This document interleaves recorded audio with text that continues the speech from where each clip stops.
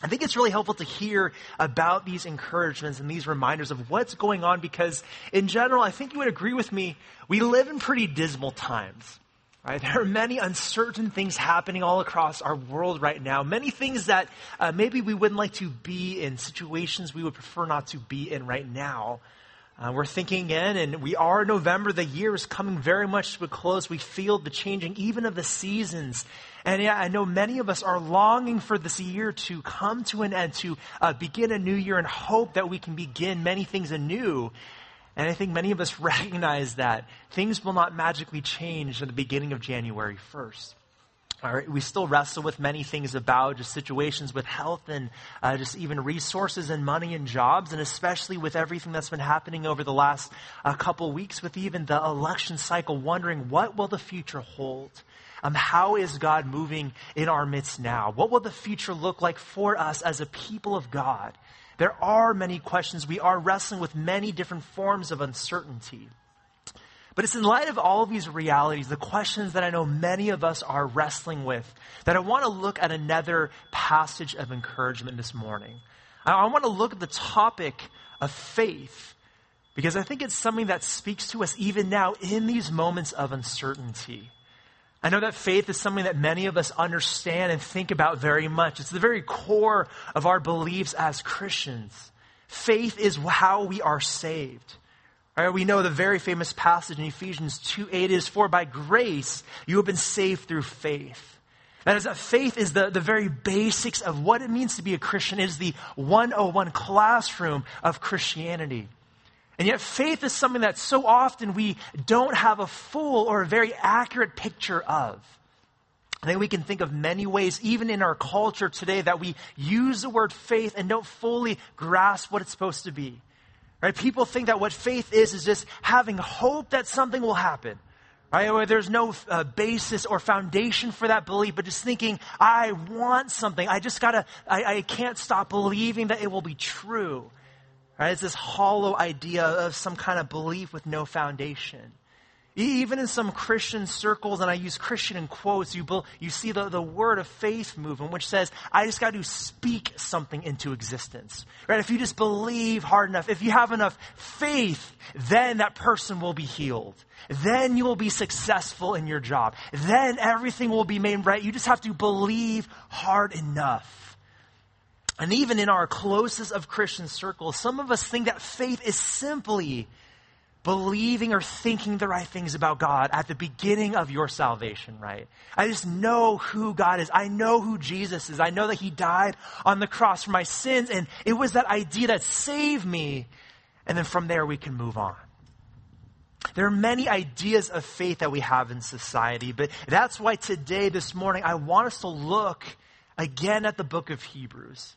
And I want us to look especially at a very well-known chapter of Hebrews 11 to understand what faith really is.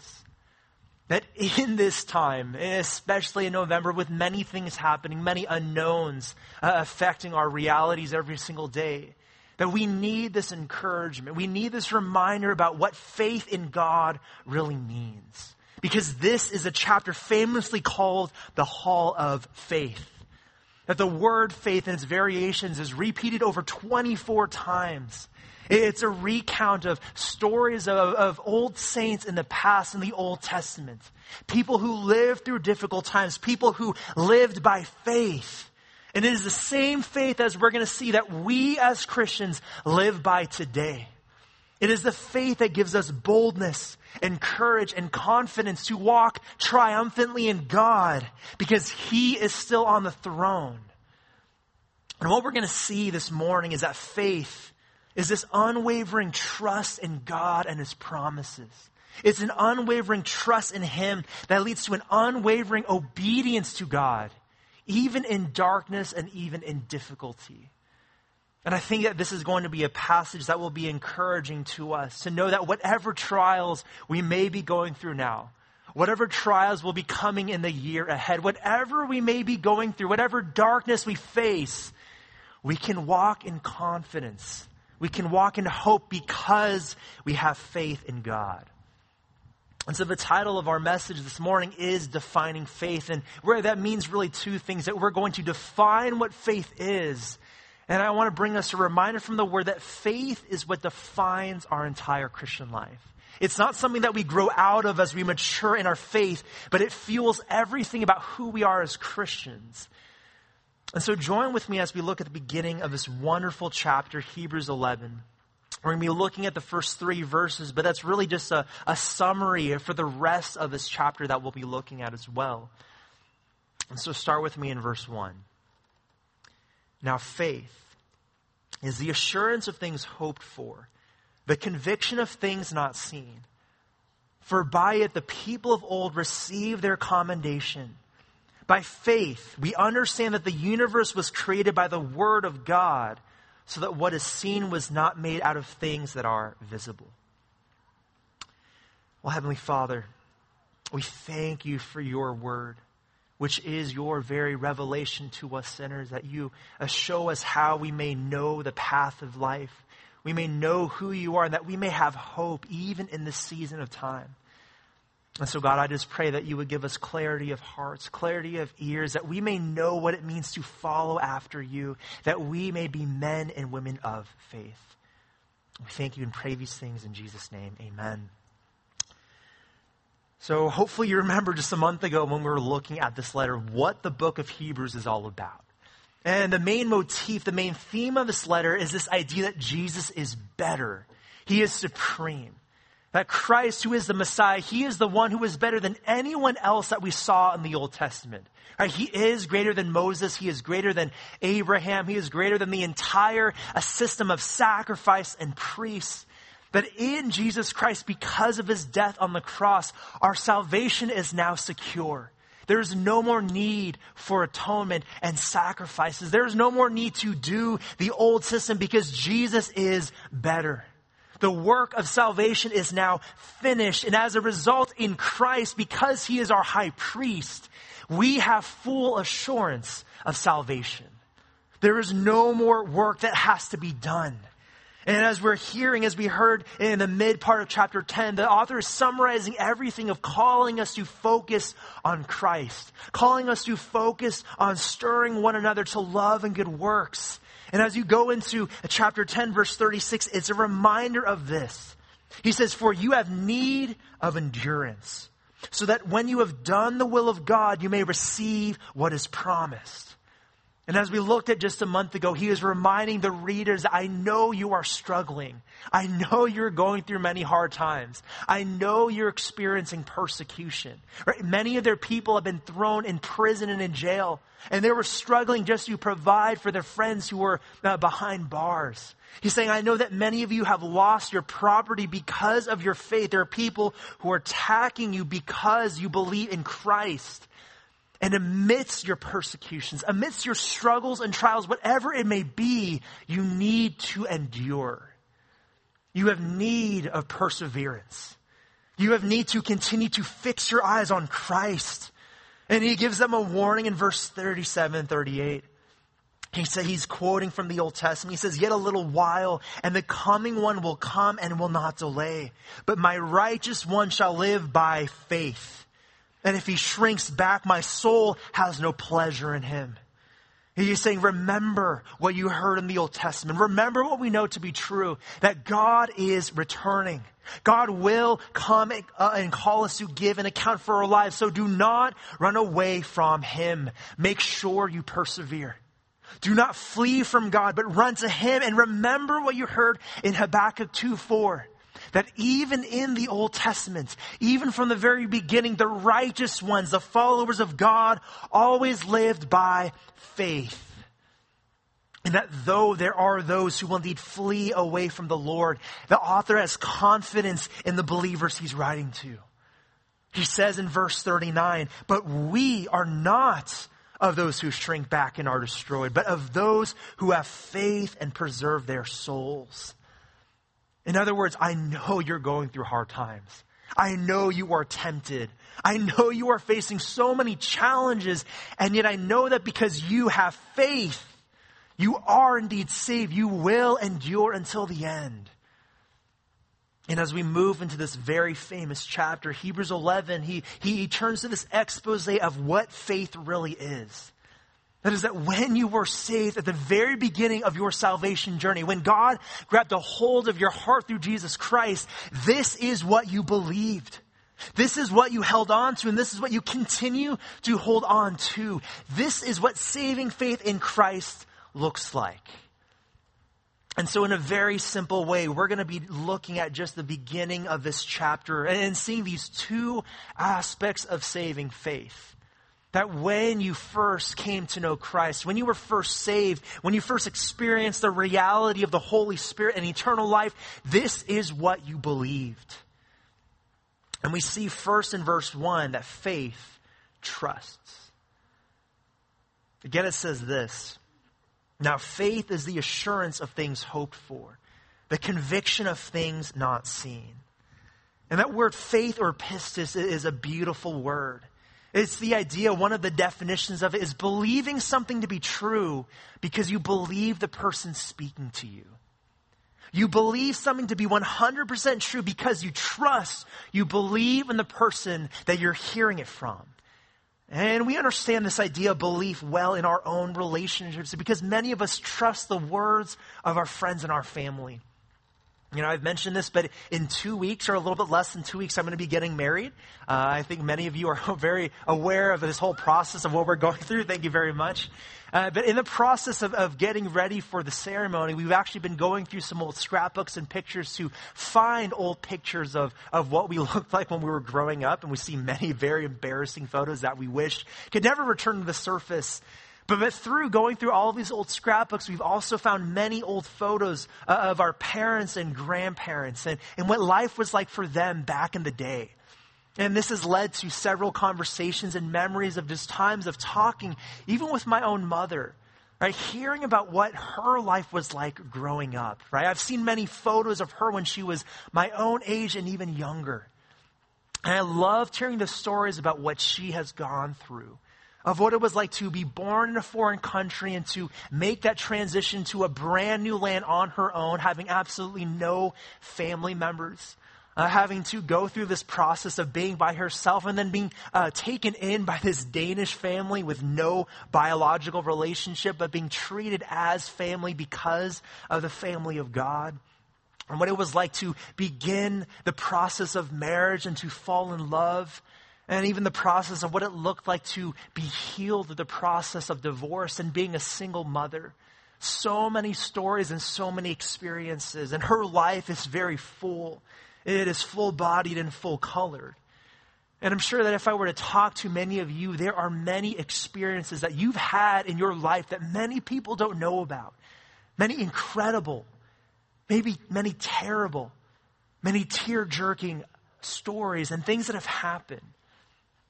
But I bring that up because as you talk with many of your family and friends, I think all of us recognize that we believe many things that we've never seen ourselves, right? You hear stories of what people tell you and you believe it to be absolutely true, even if you've never seen it with your own eyes, because you trust that individual, because you trust your parents, or you trust your siblings, or you trust your friends. We believe what people say because we believe them. But the reality is we know that no person on earth is perfect, right? People will lie. People will break our trust. But what it means for us to have faith in God is that we trust God because we know He is perfectly trustworthy and true. We trust every word that He says, even in the pages of Scripture, because we know His character. And that's what the author is going to describe in verse 6 of Hebrews 11. Right? He says, without faith, it is impossible to please Him, for whoever would draw near to God must believe that He exists and that He rewards those who seek Him. In other words, what is faith? What does it mean to have faith in God? It means, number one, that you believe that He exists. All right, and that doesn't just mean that you believe in a God. You don't just believe that there is a God that exists, but you believe in the God of the Bible. You believe in the great I Am. You believe in Yahweh. You believe in everything about who He is and what He has revealed about Himself in the pages of Scripture. That our God is a God that is all-knowing. He is a God that is all powerful. He is a God that is loving and gracious and just. And you believe that He is a God who is truthful. Or you believe the words of Titus 1:2, that our God cannot lie. He is perfectly trustworthy. And what verse 6 is saying is that you also believe that God is the God who rewards those who seek Him. That is that as a follower of Yahweh, He is not just simply asking for obedience and then going to punish you, but for those who follow after Him, for those who seek after Jesus Christ, who put their trust in Him, you will receive eternal reward. That you have eternal life. You have a hope. You have a kingdom that is to come. And that is what faith really is. It is trust in the God of the universe. And so that's what that first word is in verse 1. That's what it means to have faith. And listen to what this author is saying for us in verse 1. It says, faith is the assurance of things hoped for. In other words, that the promises of God, everything that he's saying about what we have, they're not hypothetical ideas. They are our reality. And the literal word for assurance there, when it says faith is the assurance, it should be the word substance. Faith is the substance of things hoped for. And that's a very strange word in the Greek, but it's the idea, it's the essence of something. It's reality. It's not something that's just a picture or just an idea. It is what is real. And it makes me think even of my journey to find a new phone, actually. I'm actually looking to join the Apple ecosystem very soon because I realize that as I'm getting married with both of the sides of our family, I'm actually the only Android user. And so I'm always getting lots of flack for causing people to have the little green dot that appears on your iPhones, apparently. But as I've been looking into these new devices and trying to look at the different options, I've been spending a lot of the time online, looking at pictures, watching videos, seeing all these different iPhones and all their new abilities and camera qualities or whatever those things may be. And I really feel almost like I already have the iPhone, right? To some degree, it almost feels like it's already here. And yet I know that it's not yet here. It's not yet reality. It's different than actually holding a phone. I'm still in this process of imagining it. And it's not until I'm actually holding the phone in my hand that then it will be real. It will be a substance to me. And in the same way, when the author is saying that faith is the substance of the things hoped for, he's saying that the promises we have in God, everything that Jesus has promised for us as His followers, these promises are real. They are not hypothetical. They're not things that we are just hoping might happen, but they're promises that we take to the bank.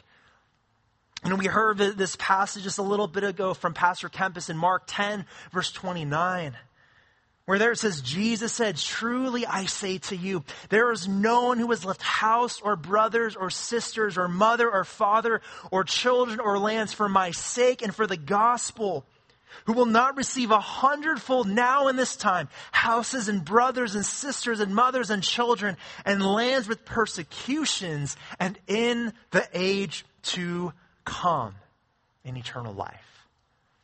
All of these things, yes, you have to give up much to follow after God. Yes, there are many costs and there are many consequences, but you will gain so much more in Christ.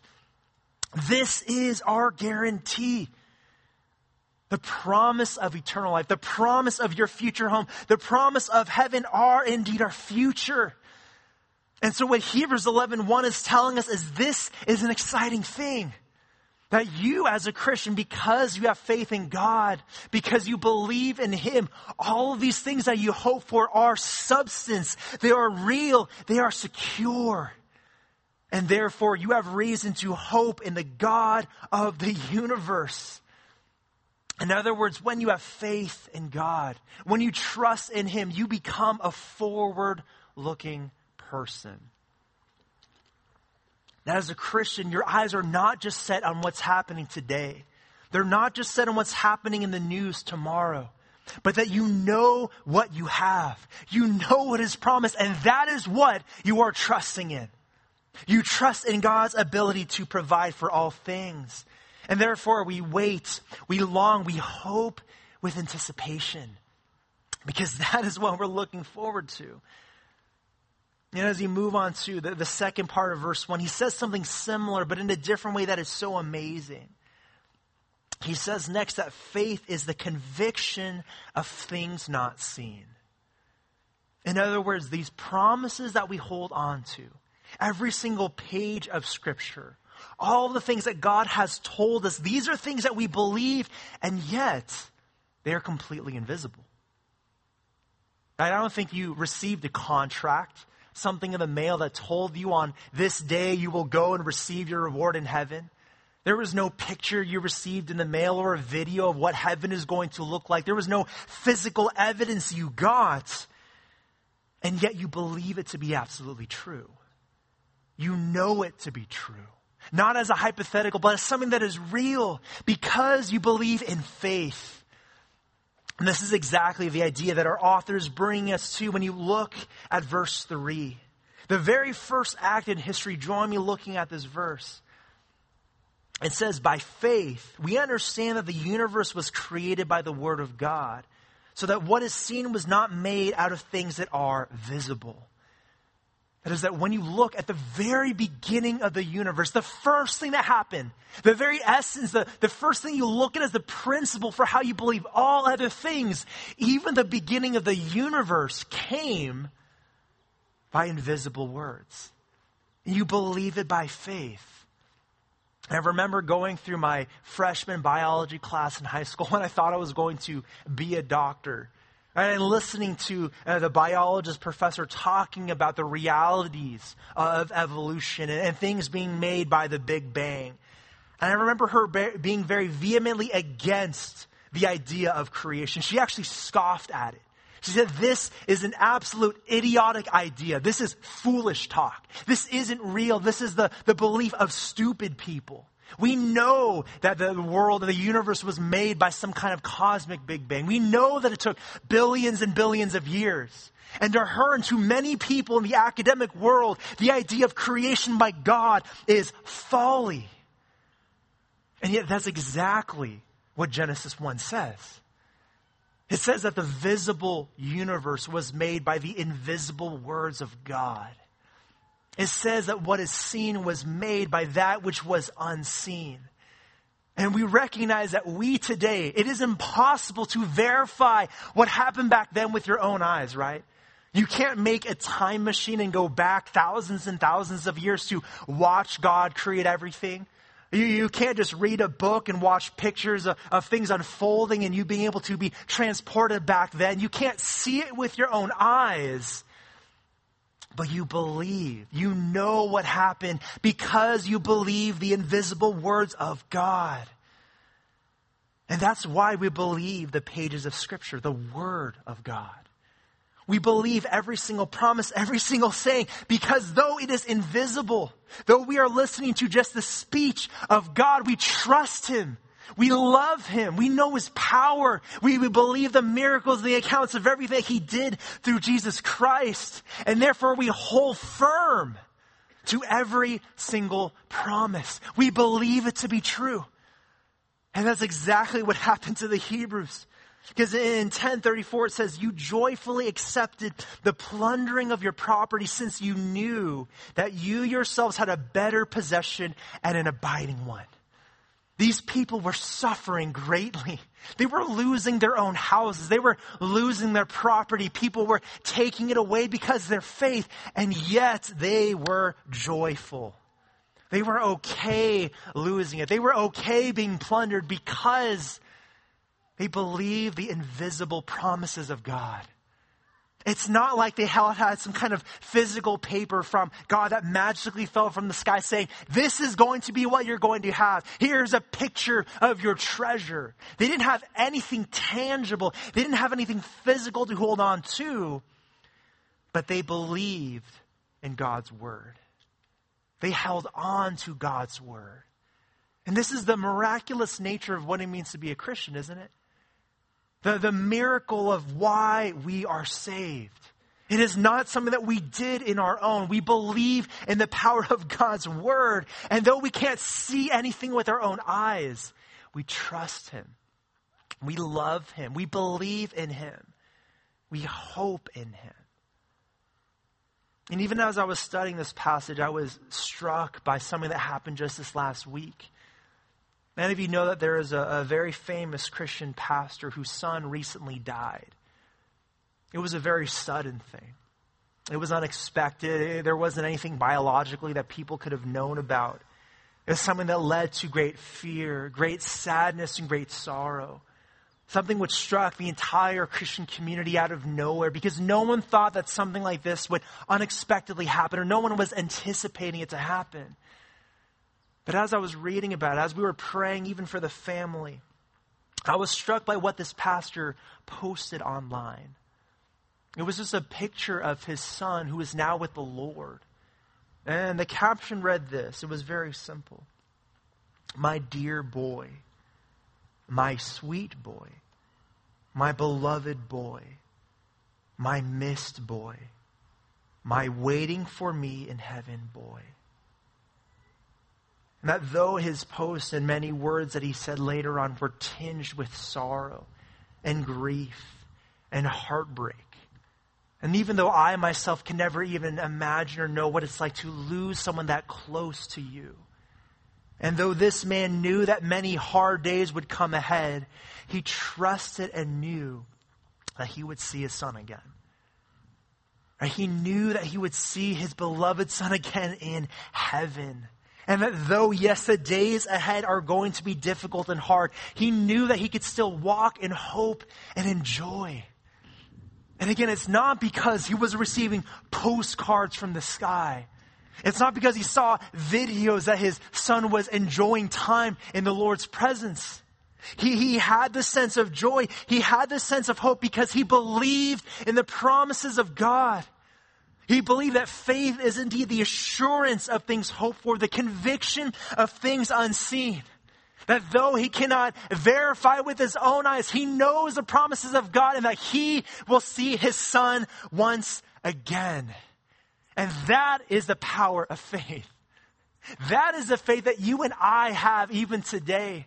That is the faith that spurs us on in this lifetime. That whatever is going on, whatever happens tomorrow, whatever happens next week, whatever happens even in the political system, we trust in God. We have faith in God. And I know that's a lot just to say for one word, but it is a powerful word. It's a defining word that we believe in as Christians. And it's important as we turn even to the second verse here. Because in verse 2, we're going to see that just as much as faith trusts in God, that trust does something amazing. It allows us to obey God. And that's our second part here, that faith obeys in verse 2. It says, for by it, that is by faith. For by faith, the people of old received their commendation. And again, this is just one verse, but it's really the intro. It's the introduction to the rest of this chapter, which we're going to look at in very brief parts later today. Again, what you're seeing in this entire chapter is it is a description of all of the saints of the old. You go back to the Old Testament and you see many of our ancestors, many of our forefathers, people who went before us, who went through very difficult times. People like Noah and Abraham and Moses and Rahab.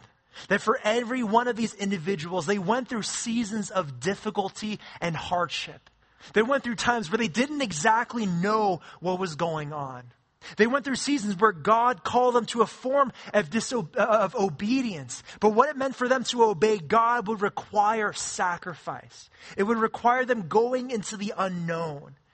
And if you study the Old Testament, if you go through the first couple books of the Old Testament, you see that every single one of these stories is tinged with so much drama, so much unknown, so much fear. And yet in every single one of these cases, every person that I listed here, every person described in the Old Testament, you see how they obeyed God's voice. That though it was difficult, though it was costly, they said yes to God. And what verse 2 is saying is that therefore they were commended or they were approved by God. It's the same idea that you hear in Matthew 25:21. Well done, good and faithful servant. And that we see that they were commended, they were approved by God, even how today in 2020 we are hearing about their obedience. We read about their faithfulness to God, and that itself is the commendation from the Lord. But look at what our author is trying to do. Look at how he's trying to draw our attention in verse 2. He's saying, for by faith the people of old received their commendation. That is that in every single one of these accounts, as you hear every single individual, every man and every woman, their obedience was fueled by faith. In other words, their faith wasn't just this blind leap into the dark. It wasn't them just hoping that something would work out. For these individuals, their faith didn't just mean that they were doing actions to earn a sense of faith before God, but instead it was their trust in who the Lord was, in His graciousness, in His truthfulness, which led them to look forward.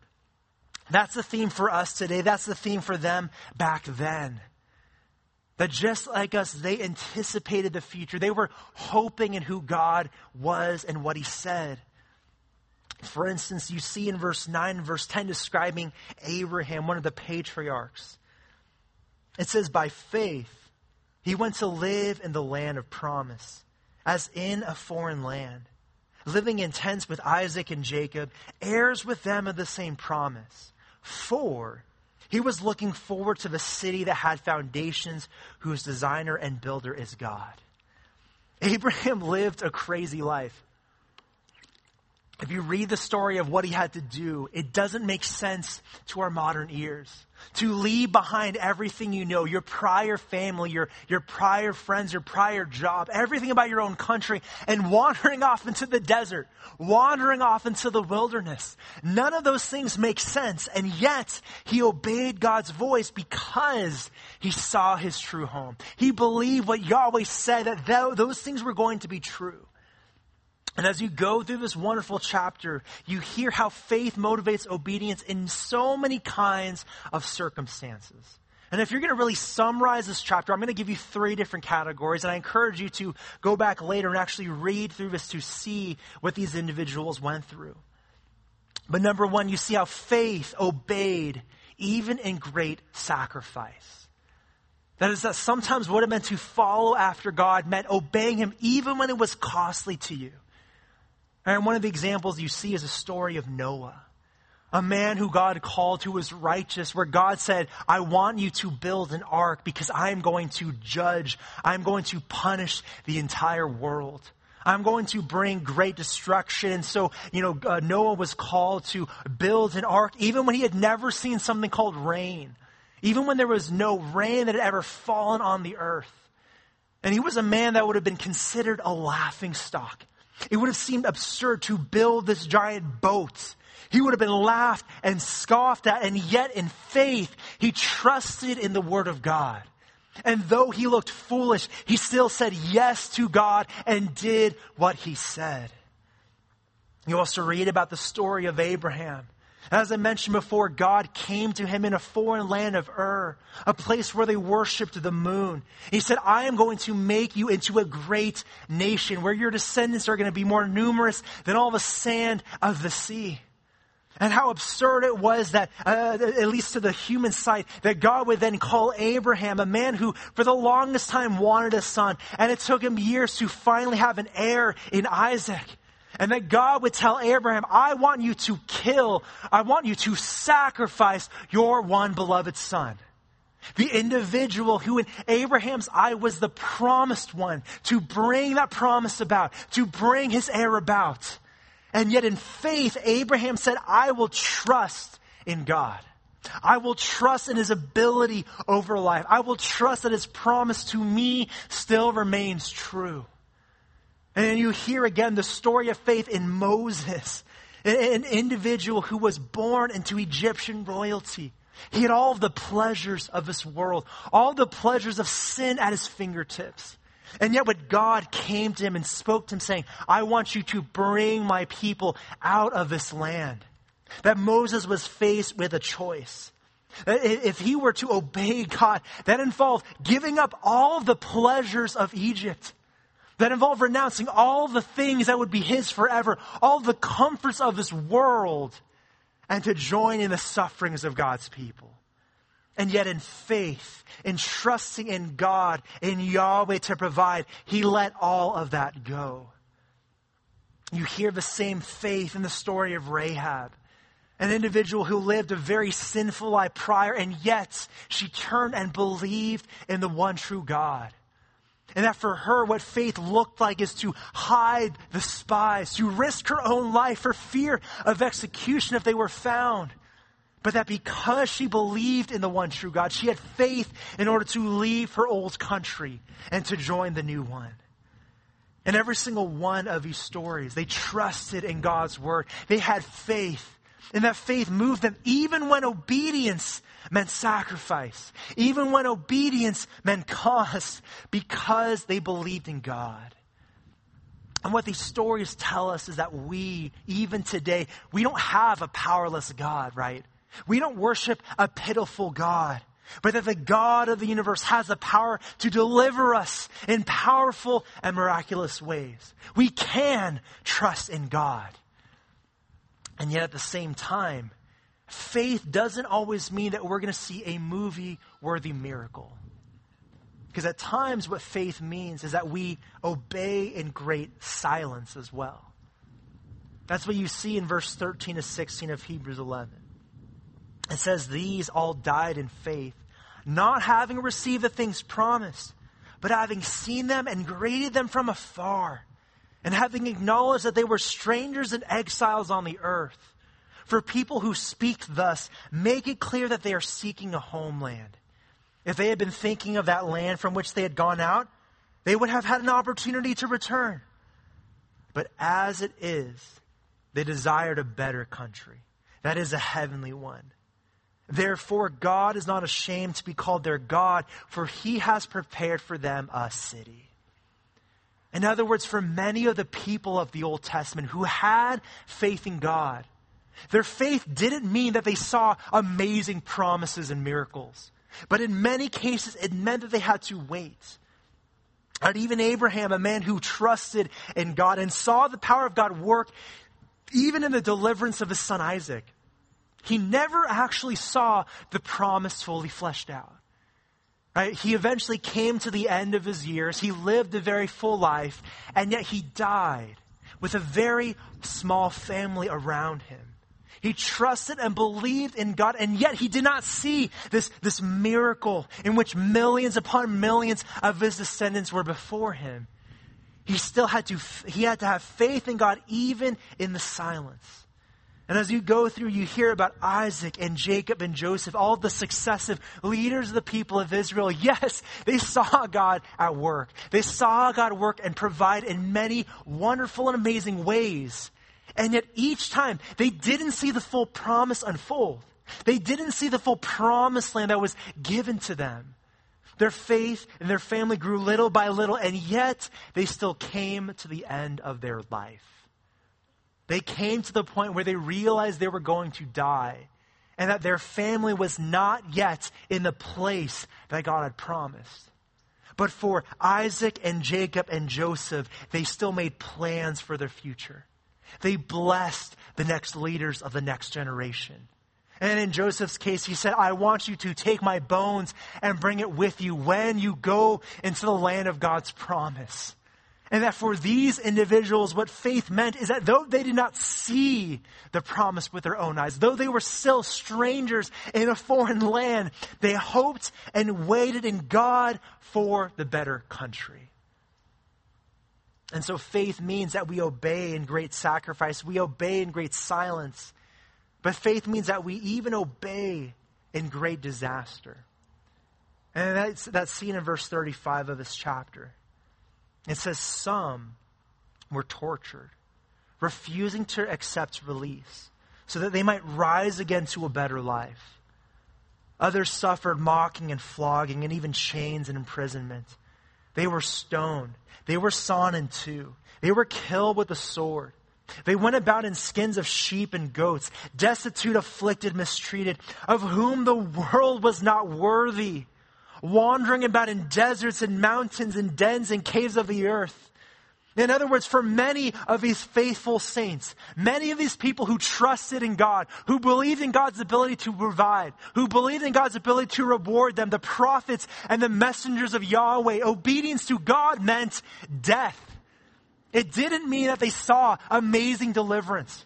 It didn't mean that they got to wait in silence, that life was kind of neutral and they trusted in Him. But for them, faith in God, obedience to God meant they actually suffered. They died.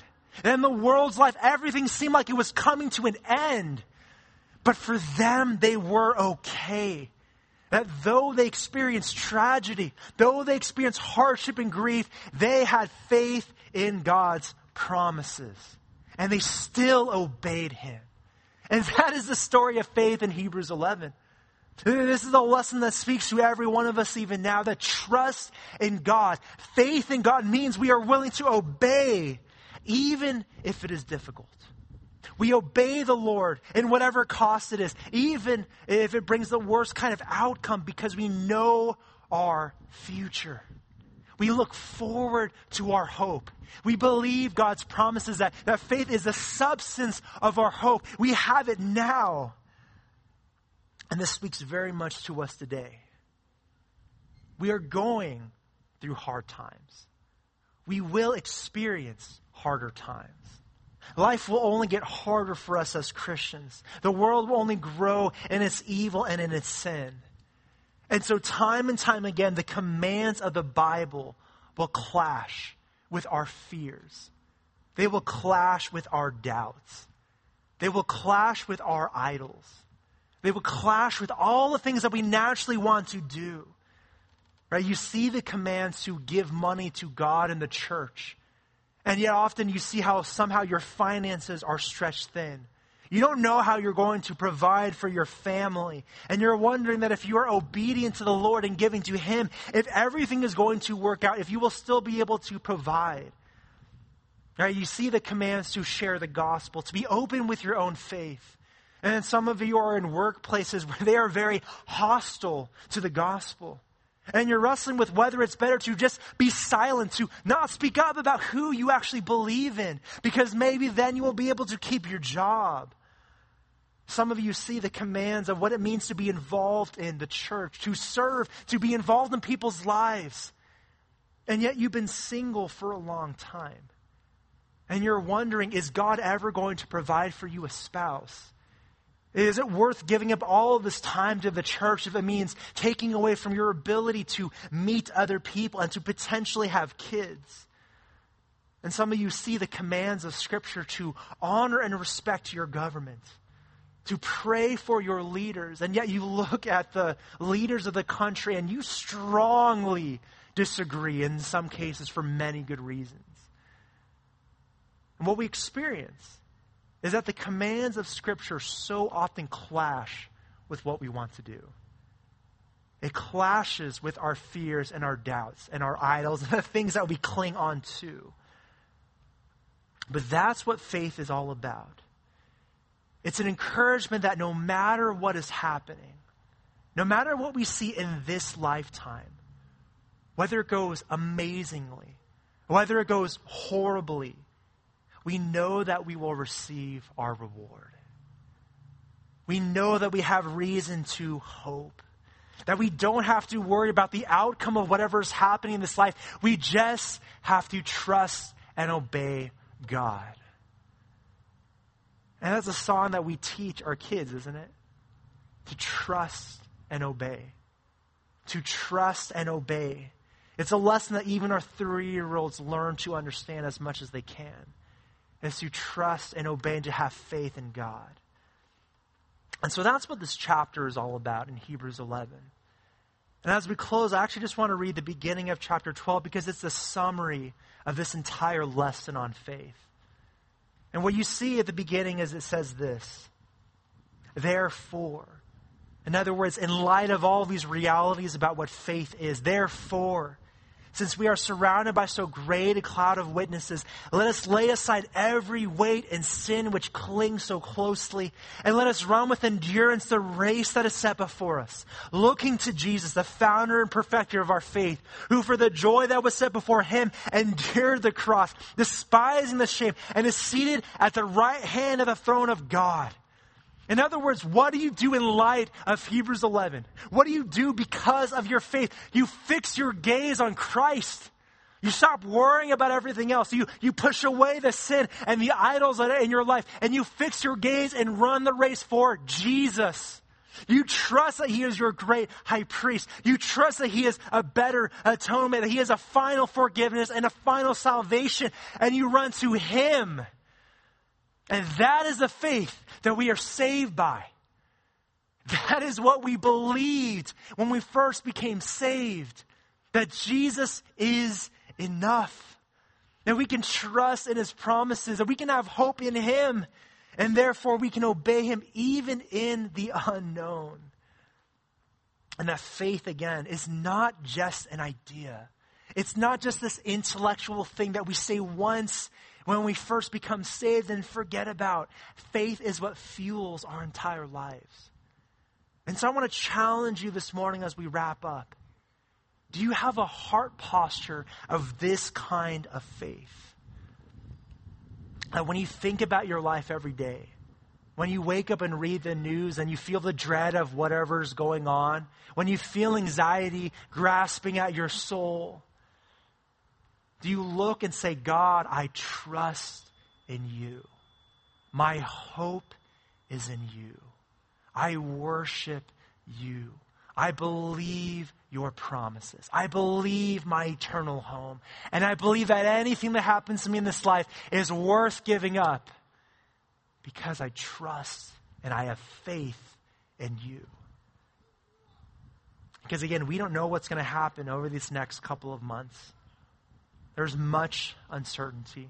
There are many things which we are wondering, we are praying about. And yet whatever happens, we as Christians believe that God is in control. We believe that he still has a plan. We believe that we have his promises in hand. And therefore, whatever the call of Scripture is, however foolish it may look to the world, however scary it might be to us, we say, God, I will obey you. Because he is the one who fuels our faith. He is the one that we put our trust in. And he is the one that we love. Let's pray.